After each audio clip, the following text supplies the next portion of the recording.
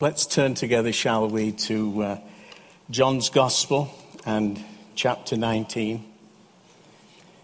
There's just one verse I want to look at, but while you're turning there, Michelangelo was a great master, but he was also a great procrastinator because he left behind him dozens and dozens of works unfinished.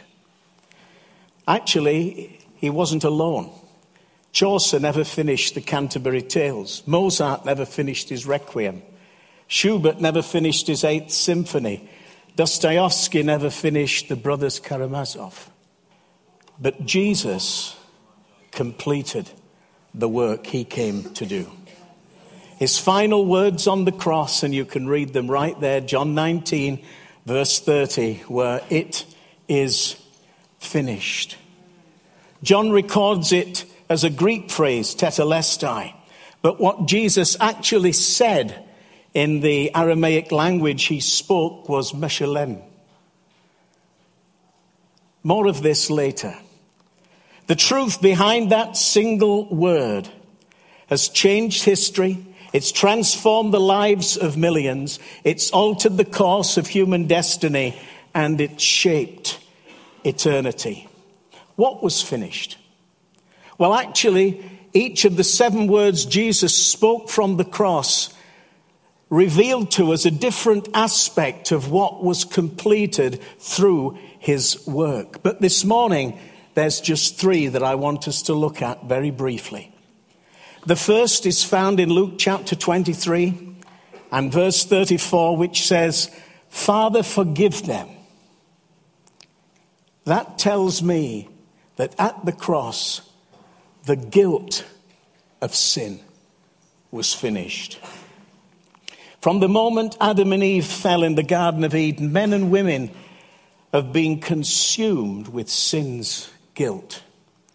In fact, so acutely did our first parents feel it that they literally ran away and hid behind a bush from the sound of God coming in the garden. That same day, God came down and he threw them out. And he set an angel to stand guard over the garden in order to keep them out. Guilt separates us from the presence of God. And that's an emphasis that comes time after time after time in the Old Testament. One place where it's underscored is in the temple, with the veil of the temple. That great curtain, 30 feet high, 60 feet wide, as thick as a man's hand is long. So real and so heavy it took 200 priests to drag it into place. And tradition said that horses couldn't even tear it apart. Embroidered on that curtain was the same cherub that stood guard at the Garden of Eden. And the message was clear, that men and women were excluded from God's presence. Guilt separates us from communion with God. Another reminder was the Jewish sacrifices, which could only cover guilt, but never take it away. And so they were repeated every morning and every evening, every month, every year, year in, year out, decade after decade, century after century, a whole river of blood. And yet, despite it all, the writer to the Hebrews says that our consciences could not be cleansed. Not only were we in guilt, we were stuck in guilt. And yet, in the darkness, there's a ray of hope.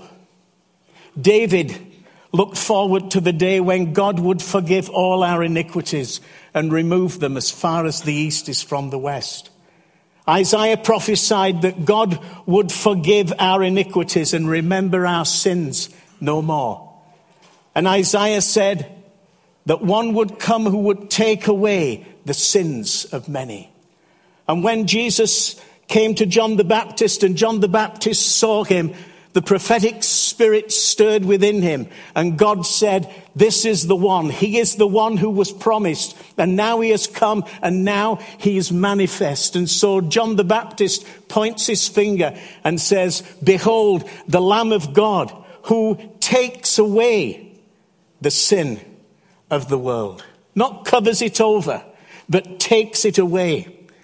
And 3 years later, as he yields to the soldiers on the cross as they hammer in the nails and his blood begins to flow, he says, now, Father, you can forgive.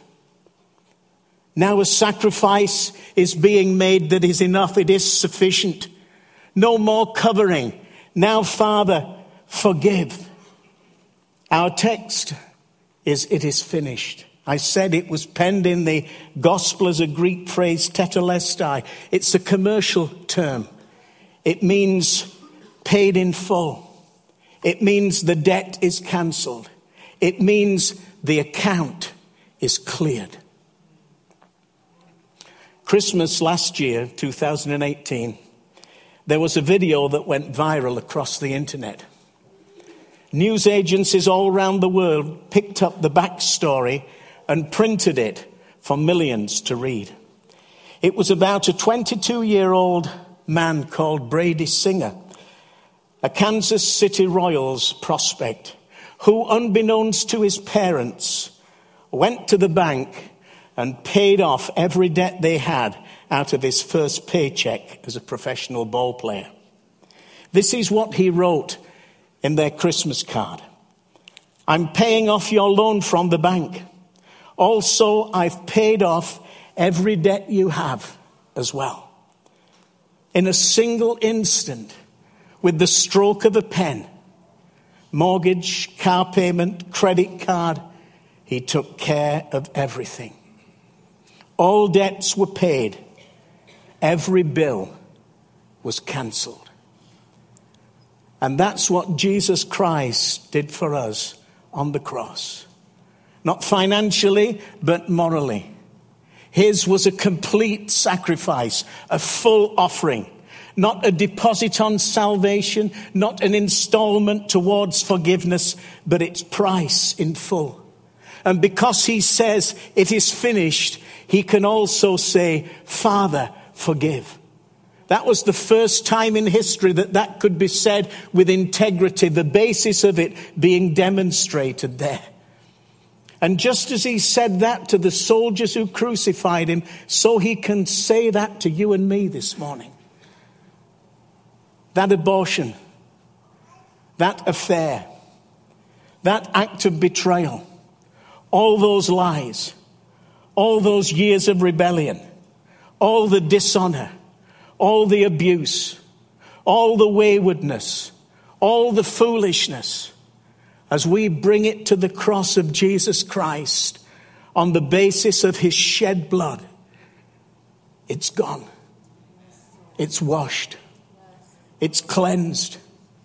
It's forgiven. We can stand before God with our heads held high because of what Jesus Christ has done for us. On the cross, he paid the price. And sin's guilt is thoroughly, utterly, and completely dealt with. And we'll never be guilty again in God's presence because of what Jesus did on that first Good Friday. There's a second statement he made from the cross. And this is in Matthew 27 and verse 46. He said, my God, why have you forsaken me? And that leads us to the second truth, that the penalty of sin is finished. When I was a boy and I used to get into trouble, I remember it happening once. My mum would come along, would grab me by the collar, would drag me back home, would box my ears, and then set everything right. I often wonder why God didn't do that at the fall. Why didn't he use his great power to drag Adam and Eve back into relationship with him? Give them a stern talking to, but then move right along shortly afterwards. He did not because he could not. As well as being Father, God was also judge and moral governor of the universe. As well as being loving, he was also holy. And it was impossible for him to act outside the framework of his righteousness. If men and women are to be redeemed, it's to be done within the reference of divine justice. Adam's sin was a deliberate act of pride. He wanted to be like God. It was a deliberate act of independence. He wanted to define right and wrong himself. It was a deliberate act of rebellion. He went against what God had commanded him not to do. His guilt was real, and so punishment had to be enacted. Now, God could have blasted man and woman out of existence on that first day that they fell. But instead of destroying us, he committed to redeeming us. But it had to be done legally, righteously, and justly. And the means was Christ and the cross. At 12 noon on that first Good Friday, a thick darkness descended over the face of the earth. Some people thought it was an eclipse, others that great storm clouds had gathered. But secular writers tell us that a universal darkness happened over all of Europe, which astronomers couldn't explain. Tertullian, a North African Christian scholar, says it frightened the Roman Senate then meeting. The records of Greece and Egypt attest that even they, skeptical men of science, were baffled and afraid for their lives. People streamed through the streets in panic. Birds returned to their nests. Cows came home from the pasture. No eclipse was expected. In fact, this being the Passover full moon, no eclipse was possible. Across the ocean, the Mayans and the Incas record the same phenomena, allowing for the time difference. The whole world was plunged into darkness. Why? Because darkness marks God's history-changing gear shifts. When chaos gave way to cosmos, there was darkness over the face of the deep. When Israel were delivered from slavery into freedom, pitch darkness covered the land of Egypt. When this present order will pass away, the sun will be darkened and the moon will not give her light. And here, as the era of sin is ending and salvation is coming, it was fitting that the whole earth would be plunged into darkness. And then in the silent language of their interwoven spirits, the Father and the Son have a conversation. And the Father says to the Son, "Son, we planned this from before the foundation of the world. Are you ready?" And the Son said, "Father, I am ready. Let's redeem mankind. Let your will be done." And then God the Father reaches his giant arm back to the beginning of time and gathers the guilt of past sin to the cross. And he reaches his other arm to the end of time and he gathers the guilt of sin future to the cross, and he holds it poised over his Son who's hanging there in the darkness. And then at 3 p.m, he releases it on him, so that he now who knew no sin becomes sin for us. Jesus not only bore sin, Jesus became sin. And the Father who once was with him every step of the way now turns his back, and Christ calls out, my God, why have you forsaken me?" Now notice, this isn't so much a question, it's more a statement. And what Jesus is saying is, now I'm forsaken, now I'm cut off, now I'm separated. Now the destiny and eternity of the entire human race is hanging on my shoulders. Jesus not only bore the guilt of sin, he also bore the penalty of sin too. He wasn't just our sacrifice, he was also our substitute. Because the Father who turned his back from the cross, now turns to face the cross again. Not as Father this time, but as Judge. And then he releases fistful after fistful of righteous anger, of holy fury, of divine just wrath. Jesus absorbing the punishment of your sin and of my sin. We should have been there, but Jesus took it all. Isaiah prophesied that the punishment that would bring us peace would be laid on him, and by his stripes we would be healed. And then Jesus calls out in the Aramaic language,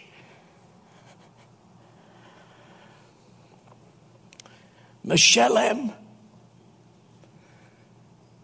That's linked with the word shalom. And what he's saying is, peace has come. Enmity is finished. Hostilities are ended. Judgment is exacted. Wrath is appeased.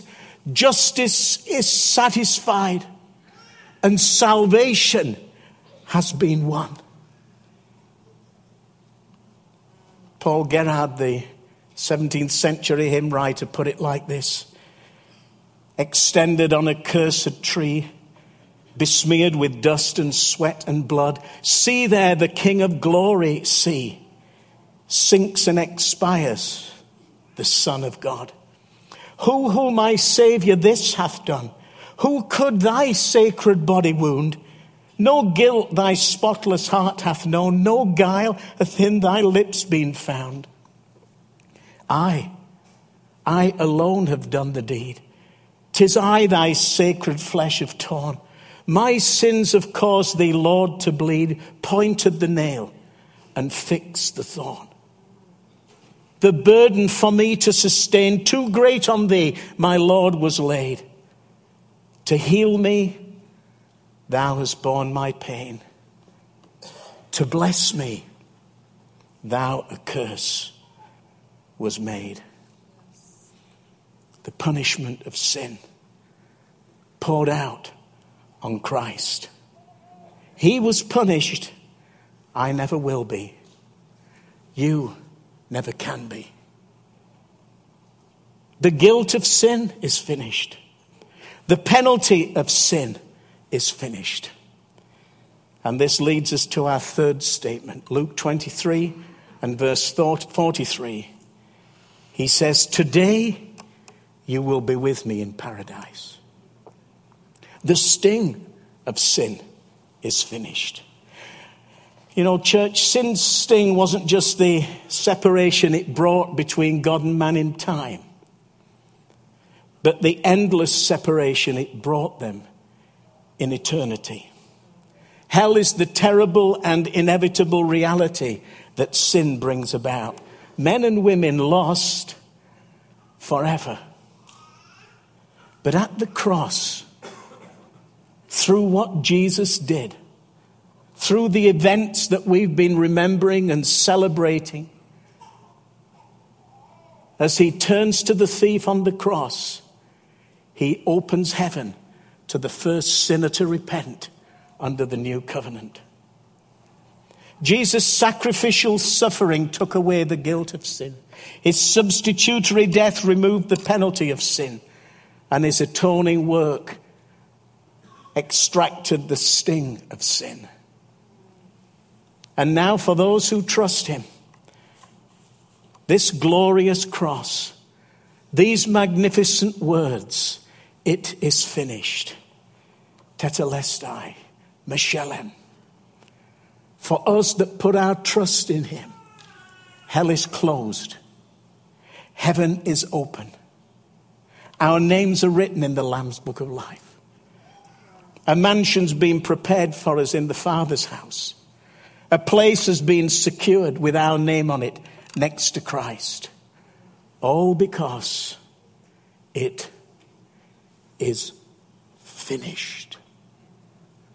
We rest in a complete work, and we thank God for it from the bottom of our hearts. And as we break bread this morning, as we take the juice, let's remember the glorious grace of God and the wonderful gift he gave us. An end of sin's guilt, an end of sin's penalty, and an end of sin's sting for our good and his glory.